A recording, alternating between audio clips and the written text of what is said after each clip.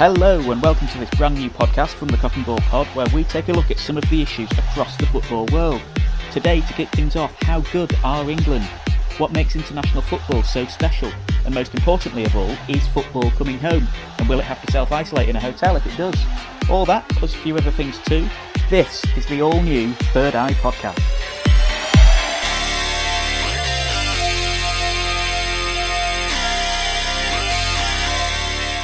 Hello and welcome to the Third Eye Podcast, a new pod looking at some of the bigger issues in football, not specific to any particular club.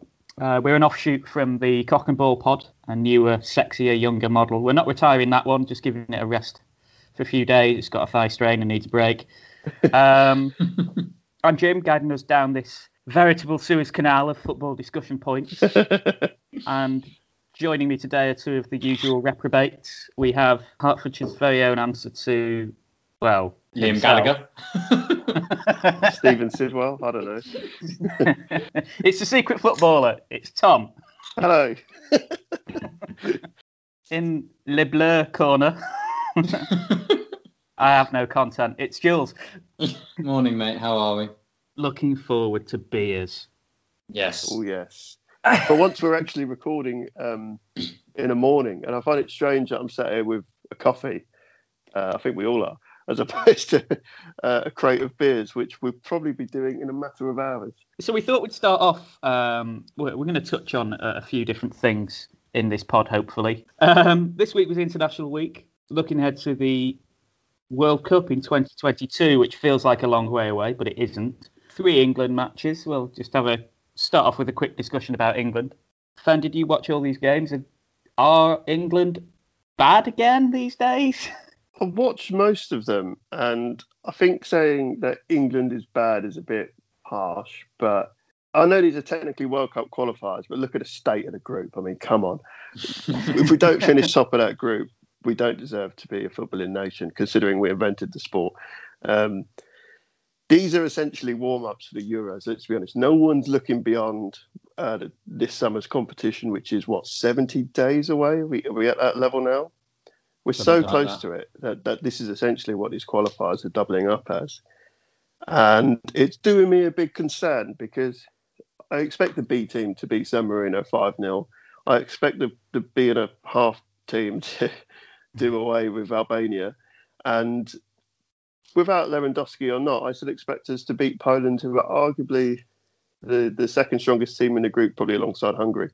So I expected the run of results that we've had. But the biggest test came against Poland. Disregard the other matches. They don't really show you anything. And I was a little bit concerned at how toothless we looked, considering the players that were on the pitch. That said, were they necessarily the best choice to get goals out of that team? I don't know. What did you think, Jules? I think that we've got a lovely selection of quite random attacking players and very little cohesion or spine. We're a bit like, I don't know, you know how like sausage dogs are cute, but they're utterly impractical. That's the England team, I feel. Like good at getting themselves into a hole. Yeah, and that felt very apparent in these games, as we've got some lovely players who do things in moments, but we definitely don't have a cohesive group, and in that middle part of the pitch, I still feel like we struggle against teams like Poland, which is worrying because, as you say, it's not Germany or France or Portugal here. You're not having to go up against Kante and Pogba, and we barely look like we can compete. But why is that, Jim? Isn't it just that England is a second-tier footballing nation? We compare ourselves constantly to the likes of Germany, Italy, Brazil, France. They're all serial World Cup winners. England have won one major trophy ever. In a sense, we're a bit like a Croatia, I think. We can go deep into tournaments. We have the propensity to play nice football, but we don't. It's never really felt like it's been particularly coherent, and probably the best team we ever had was the one that Sven-Göran Eriksson had. And he had an unfortunate obsession with playing David Beckham, regardless of whether David Beckham should have been played or not, and wasted his 6 or 7 years in charge. But now it seems really exciting, I think. Apart from the fact that the under-21s have just absolutely bombed out of the Euros themselves. There's a lot of relatively young talent there that that he's quite exciting. We have some really exciting attacking players. We don't have very good keepers, I'm afraid. I'll come back to that. And I think Albania should have been a game. It's a game that we won, but England were not convincing in that game. And I thought for at least half of it, it was very, very slow, ponderous, like wading through treacle. Yeah, I think that's fair. And I think it again comes back to we don't seem to have many holding mids who can pass the ball with any kind of speed or incision. And I know we played two who hypothetically are there to protect the defence, but in the first half they were running straight at our backline, like the two centre backs. Look, I know it's sort of sheepdogs, sort of in fields, kind of level of scare tactics, which was a bit confusing. It's like, well, how did we manage to play two holding mids and still have a gaping chasm right in front of our back four? Why are we playing two holding mids against teams where we're going to be dominating possession? That's always my biggest frustration with Southgate in the last couple of years. Is his persistence in a back three come five. But now we haven't really got three good enough centre backs to choose from. He's kind of he's forced his hand, so he's decided to opt for two centre mids instead, which is fine if you're playing against a team who, like a good team, a top 10 team who are going to have a lot of possession, who have a lot of creative players, where you're going to have to sit in a bit. But all three of these fixtures, we've had to dominate possession. What is the point of having all that possession with two holding mids who are just going to sit there and pass it sideways? You don't need both of them. Do we lack an attacking pivot, do you think? Maybe. I've got a real problem with the three that sit behind Kane. Because Kane, I know I'm a little bit biased, but there were no strikers better than him in the world, quite frankly. So you look at the Poland game, he played Mason Mount, Phil Foden and Raheem Sterling, who individually are very good players. But is Mason Mount that creative linchpin that you're looking for, Jim? I'm not so sure. Foden and Sterling love to roam. You see it under when City play. They love to move about. They love to cut inside. But if everyone's doing that, everyone's in the middle of the park. The three behind Kane, if you get that choice right, it could click. Something I noticed as well, I'm a big fan of Raheem Sterling's, but the number of times he gave the ball away cheaply against Poland was criminal. If you do that against a good side, you're really going to get punished. And he did it even in the first 20 minutes, 3 or 4 times, I think. And that's a bit of a red flag for me. But anyway, speaking of City players, John Stones, Jules, dear me. I'm a massive fan. I know you two want to slate him, but I think he's England's best centre-back. I think he's our most. I think he's our most progressive. I think he's brilliant. Progressive. He is going to make mistakes, but you've got to play kind of through that and to learn it together as a team to do that. And ultimately, if he's good enough for Pep, I think it's a bit rich for some of us to sort of take umbrage with him. You're quite right. He's had a great season for City. But there seems to be something about John Stones where we talk about him as if he's 18. Like, he's going to make mistakes. He's learning. He's 26. We were saying this for years. How long have we been saying this about John Stones? But it's the football he plays. He's risky. We admire that. He'll slowly erode those from his games. He hasn't really gotten that much better in the time that we've been watching him. He consistently is making not just mistakes where you lose the ball, but fatal mistakes that lead to goals. And it's all well and good him looking fantastic for City. And like, don't get me wrong, I would have picked him as one of the best two centre-backs for England at the moment on form. But maybe as we're concerned, I don't know. Interesting. Just before we move on then, let's deal with the keeper issue. There's been a lot of talk for a long time about Jordan Pickford being a bit of a legend in his own lunchtime. And it's interesting that Gareth Southgate, I nearly called him Gareth Gates then. Gareth Southgate chose to go with Nick Pope. Did a better job for these qualifiers. What did you think of him, Fen? I like Pope, and he's very highly rated amongst a lot of fans, which is nice. But a lot of fans see a goalkeeper doing lots of nice, impressive saves, which he does incredibly well, and think, good goalkeeper. And there's so much more to a goalkeeper's game than just being a fantastic shot stopper. Unfortunately, with his feet and with the game as it is now, he gets a bit undone when he's under any sort of pressure, if we're under some sort of high press. If you're a centre-back, you're going to hesitate every time you think of using the keeper as an out, because you're not totally convinced. And if they're playing with a high-pressing striker, that he's necessarily going to clear the ball to either one of us or into touch, or, there are times when the goalkeeper gives away possession, which isn't desirable. I think that's what sells Nick Pope short for me. It's interesting, isn't it? The distribution has kind of become one of the, quite rightly, I think, held up alongside shot stopping now as a core skill. The keepers that can hit channels in particular without putting it into touch are like gold dust. Just through watching too many lower league footballs that have tried to be ball playing keepers, every time, even at the highest level, when I see the ball going back to the keeper, I'm clenching. Anyway, that's all World Cup qualifiers, and that's next year's problem. Before then, we have Euro 2020 in 2021. We're looking forward to this. It's obviously 3 years since we've had a tournament. There's just something joyous about them, Jules, isn't there? Oh, they're wonderful. I don't know whether it's also like just a natural happiness when the sun's out and the weather's good and the barbecues are there and the beer's flowing. But the football is incidental. Oh, but it just adds. But there's also something wonderfully like it takes them back to being a child a bit. Like you enjoy it differently as you get older because you're watching it in the pub and you care about your fantasy team and mugging off your mates. But when you're a kid, it was how we like discovered new talent. Like, do you remember like Andre Arshavin at Euro 2008 becoming sensational and everyone being interested? Nowadays, you would have had clips of Arshavin as a 13-year-old being circulated between scouts. But when we were growing up, like international tournaments were both the school holidays and it was a chance to see players who you never got to see otherwise. So they're so special. They're unifying as well. I think nothing brings a nation together better than a summer tournament. And that's why 2018 was probably so nice, because the weather was that good as well.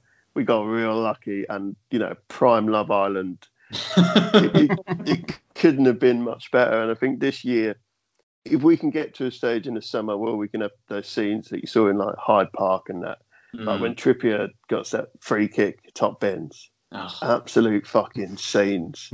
And I'd love to get back to that, because it's been such a difficult year as well. And there's all this, I think it's pent up frustration of being locked indoors for so long. Bits of speaking, we're going to get quite deep here. Like, it's been a tough year for a lot of people. Obviously, club football has been so dominant. It's all we've had to live on, and it's so tribalistic, if that is a word. And we've seen a lot of the divisions in society highlighted throughout the lockdown, almost separate to the pandemic. And it would be nice to have a good old fucking football tournament where we can all put down our arms and get out of the trenches, just have a kickabout. Yeah, I did wonder whether it might be a bit highbrow, but part of the reason why 2018 was so good as well, I think, is because the kind of national conversation and debate for the couple of years leading up to that had been pretty vile. There was a lot of division, and suddenly everybody's on the same page and like, actually, I don't hate half of my countrymen. We obviously watched the semi-final together in a pub in Clapham, which was great. But the best moment of that tournament for me was I lived in Cardiff at the time, and I was in Cardiff Bay. There's like a open area where they erected a giant screen, and it was the Sweden game. Packed out crowd. Half of them were Welsh, obviously cheering on Sweden because it's a Welshman's prerogative to hate anything English. And half of us were English people that happened to live in Cardiff, and it was absolutely beautiful scoring that winning goal, being in Wales, because they hated it. It was fantastic. Beer everywhere, sunshine. I had a very different experience of the Sweden game, actually, with Fen. I don't know if you remember, Fen, that I picked you up in my little Fiat Panda, RIP, and we watched it at my parents' house, quite hungover together. And I drove past, and there happens to be the case there's a Swedish school in near where my parents live. and Fenn just leaning out the car window going, "Come on, England!" Literally, and I was like, "Get back in! You're like a dog. Wind up the window." But I don't think you could control the windows. Was it the winding up one? The buttons were in a funny place, and you just couldn't stop me. It's fantastic. For context, Fenn's the kind of guy that goes around wearing Union Jack shorts in France the day after the Brexit vote. Yeah, it was a matter of poor timing. That was a real low point. I'm not even pro-Brexit. My favourite bit about that pub, though, when Trippier scored that goal, was there were screens everywhere, and I think they'd put up additional screens in that pub. And we've managed to prop ourselves up at a bar, which was fantastic. But there was a slight delay on the screens to the sort of left of the pub. Do you remember that? And Trippier's setting up this free kick, and he's just going to hit the ball. And one side of the pub has started cheering. I was like, fucking hell, what? Oh, shit. I was just a couple of seconds later, there's a weird wave of noise swept across the pub from one side to the other. I kind of miss that. People are going to cobble together these massive beer gardens this summer, because that's probably how we're going to have to do it. I think there was an element of nostalgia, wasn't there, as well? Like, there wasn't a tournament song for 2018, or at least if there was, it was shit and nobody remembers it. So it was just Three Lions.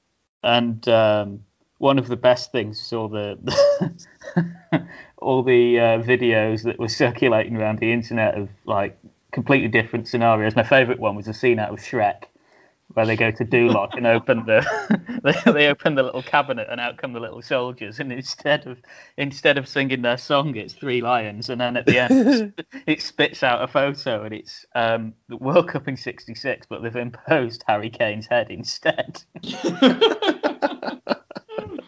It's coming home. There were so many randomly good things that came out of that World Cup for England, like Harry Maguire chatting up the girl. That meme has gone far.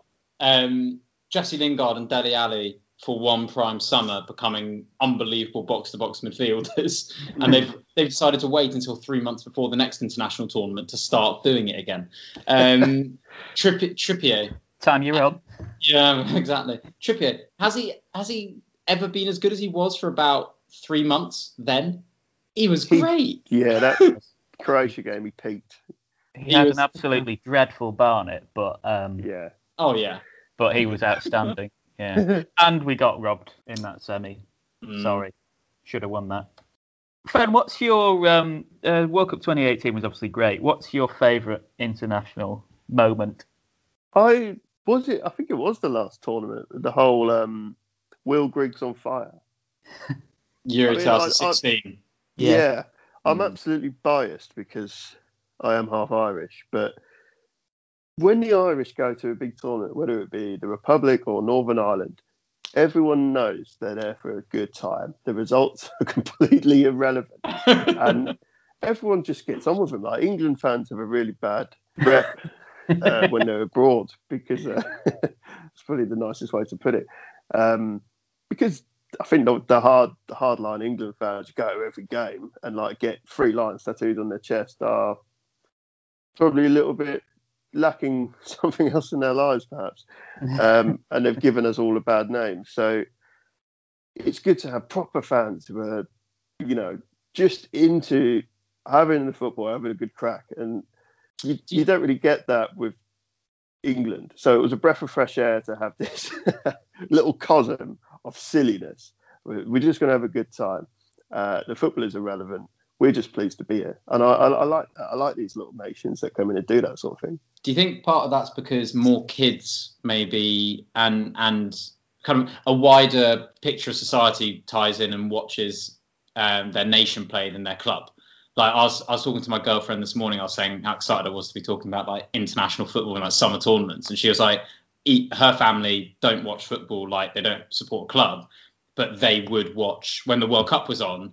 They'd find themselves watching Brazil or Italy or whatever. Like there's something nice about families watch it, kids watch it. Like it's a bigger thing. It catches the mood, doesn't it? Yeah. It catches. It's an opportunity to have a barbecue or like. I don't really remember much about the 2006 World Cup apart from finishing school every day, getting home in time for the 3:00 game, and just watching all 3 games every single day. And then in the quarterfinals, England went out. Portugal penalties. Portugal, yeah. I just remember being at a barbecue at somebody's house and that, like, just everybody being happy and then being sad and then suddenly being happy again.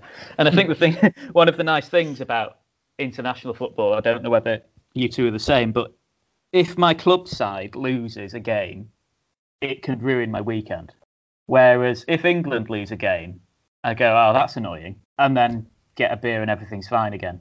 Fully agree. And funnily enough, Fen, I've seen you the day after, and obviously when we lived together, like the day after Spurs have lost, FA Cup semi-finals, and you are a bitter bastard for at least 48 hours plus after that. Yeah, normally until the next fixture. Yeah. And by contrast, you say Euro 2016 was your favourite international tournament. We watched in France, with me being half French, you being half Irish, France knock out Ireland in a pub together, and we still had a good holiday. It was just quite funny because Ireland aren't good enough to beat France. We know that. Even back then when they had better players like Robbie Keane, it's like, we don't deserve to be here. So this is, whatever happens, it's not just a bit of a laugh. I liked South Africa. People give it quite a bad name as one of the worst World Cups in recent history. Vuvuzelas. I didn't dislike the Vuvuzelas, and I thought it was really important that it was a massive thing for Africa as a continent. I know it's a massive continent, which might not mean much, but to be able to get a World Cup there was a really big thing. And it was. I thought they did it pretty well. And the Vuvuzelas, all right, they were annoying, but they was it really fitted the culture. And if you go try and think of some of the other big international tournaments we've had recently, like when I've been at places like Germany and even South Korea, Japan one, they just felt a bit bland. They all feel a bit clinical. Obviously, we still talk about the Mexican wave because of what happened. Because of Mexico, we talk about Vuvuzelas because of what happened in South Africa, and I think that was great. It was really annoying, but so was the ball. I remember the talk about the football being too Jabulani. Stuff like that. I wonder whether maybe we're being slightly snobbish because we're coming at it like from a kind of rich country perspective, but there's definitely something in it for like developing countries to have the opportunity to do something that everybody else does, which ironically was the rationale used by FIFA for giving the World Cup to Qatar, but let's not go there. I wonder whether one of the reasons we don't particularly look fondly on the 2010 World Cup was because England were shite. That's the worst I think I've ever seen England be until actually Euro 2016. but at the time, like I remember Brazil quite fondly as well. Just the whole narrative around it, like building stadiums in the middle of the Amazon rainforest that nobody could get to, and the football being particularly high intensity, and there being this sense that Brazil has this divine right to win the World Cup in their own backyard, and then they get absolutely spanked off Germany, which is still one of the... I've watched that game back a few times. It's probably my favourite football match ever because Germany didn't play very well and won. Was it 7-1, 7-2? 7-2. 7-1. Okay. It was 7-something, and they didn't play very well at all. I think that tournament as well, that would be if I had to choose from my lifetime favourite Euros and favourite World Cup, it would be World Cup Brazil and Euro 2008. And I always think that maybe it's childish, but I just love the ones where there are loads of goals and there are great strikers who are just banging it in. Yeah, goals are good. And it was like emerging Torres, who was so quick, it was silly.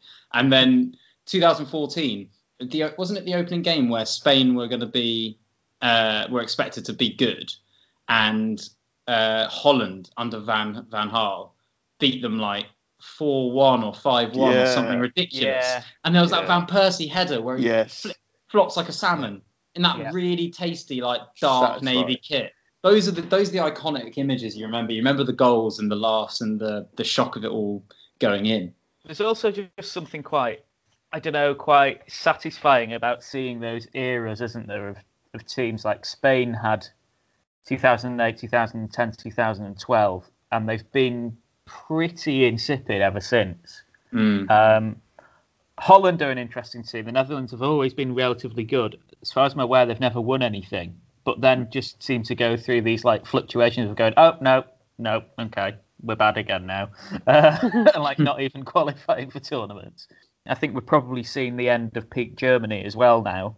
It's going to be interesting to see who kind of takes up that mantle. Everybody, I think most people aren't looking past France really, but it would be interesting to see if they can build a kind of dynasty, if you like Spain did and Germany did. I think the French have got a good chance of doing that, and they've got by far the deepest talent pool. And actually, you mentioned the Dutch, Jim. They're my dark horse because they're at the back. They've got Van Dijk and De Ligt, and in holding mid, they've got Frenkie de Jong. And I just think if you've got that as your starting base, you've got that core. Teams that win tournaments are strong in that area of the pitch historically. Interesting. I was going to say, let's move on to predictions then for the European Championships, but it sounds like we all went for the same dark horses. So that was interesting. Everybody thinks the Netherlands are going to do well, so watch them finish bottom of their group. Turkey have been doing pretty well. They they screwed it up against Latvia the other day, which completely flies in the face of everything we've been saying. But they also beat the Dutch, which says a lot about what we've been saying. They didn't just beat the Dutch as well; they hammered them. Yeah, it was 4-2 or something. Turkey have actually got some really useful players, and I was just looking at the groups for Euro 2020. Everybody calls the last group the group of death, which has got Portugal, France, Germany, and Hungary in it. Yeah. But in a similar kind of way, Group A, which is Turkey, Italy, Wales, and Scotland, is also a bit of a group of death in a different sense because they're Switzerland, not Scotland. You'd obviously expect Italy to win that group. I don't know. I mean, Ashley is the resident Poddo who's not here, but he wasn't actually that convinced Italy would get out of the group. Well, they also have a tendency to just fuck it occasionally, don't they? But those other three teams, Turkey, Wales, and Switzerland, are all kind of best of the rest kind of teams, aren't they? They're not the sort of team you expect to go on and win it, but they're all good teams that can give any side a difficult game. All three of those teams could go on a run deep into the tournament and get to the semi-final, but you just don't know which. England, you would think, have a group that surely even England can't cock up. Don't say that. Don't say that. Croatia, Scotland, and the Czech Republic. So, what are the chances that we end up finishing third and going out of the group stages? High. Genuinely think it could happen. Like, the Scottish game is massive. And I think is it the week that? It's the day. It's the day theoretically after. The day that we can be back. Yeah. Yeah. But I'm worried about that game. It's such a massive game for Scotland. They haven't been in an international tournament for what feels like forever in our sort of millennial living memory anyway. Yes, it was the 90s, wasn't it? Yeah, it's a massive, very obvious banana skin. See, we know what Croatia are all about, but that sort of golden era of players that they've had is perhaps coming to an end. And the Czech Republic, they're not a bad side. Yeah, it's one of those, isn't it? England have this horrible tendency to draw the opening game, and it leaves you with work to do. So they really need to win that first one. Yeah, we don't have a Panama to rely on this time. So no, we had a good run last time. And I think that's what will suit the Netherlands because they've got quite a good group. And then you can see a situation where people like Italy and Portugal don't actually even get out of their groups. So my other bold prediction, Portugal, France, Germany, Hungary. Hungary you would expect to finish bottom of that group, but Hungary are not a bad team anymore. Yeah. They're quite good. I would not be surprised to see Germany finish bottom of that group. I wouldn't disagree, but I'll get my kind of take on this group is whoever wins the group wins the tournament.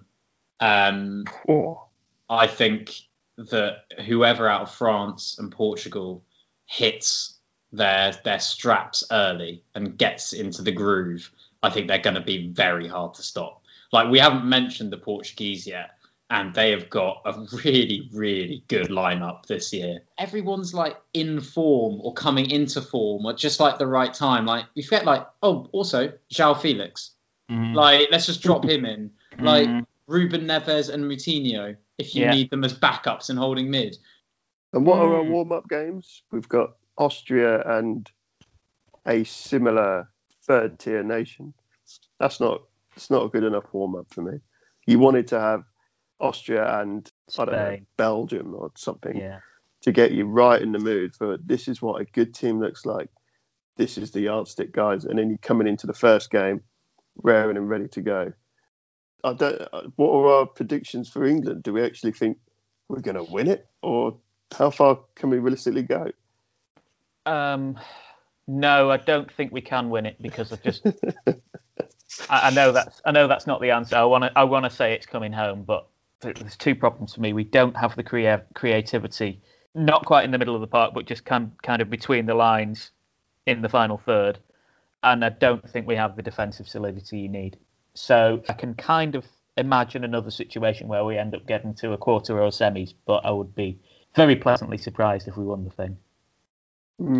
Agree. And hence, and hence we should go into it with a truly Keegan attitude of let's just chuck the wall. Let's have a go. Let's have a laugh. Waistcoats off. Waistcoats off. Swinging. Go for it. Like honestly, like you could have an absolute laugh, and I'd rather win the group stages like I don't know with like 4 threes and it all being a bit mad, and then accept that we're probably going to go out to a better organised and stronger team in the semis. But let's have a laugh with it. Like handbrake off, Gareth. That is the key. It's written in the stars after 18 months of lockdown misery. Everything opens up and England rise to the occasion. It's coming home, boys. So on that note, let's see if it is coming home. We'll probably revisit this again a bit close to the tournament, talk about squads and whether we've changed our minds, and laugh at ourselves when we said things like Netherlands are going to get out. Netherlands are going to be the dark horses, and then they end up finishing fourth. But not quite sure how often we're going to do these things, but we'll keep giving it a go and see how it goes. Do let us know what you think. Anything you'd like us to talk about, any questions, anything like that about anything to do with the game, and we will see what we can come up with. But for now, that's everything. So see you next time.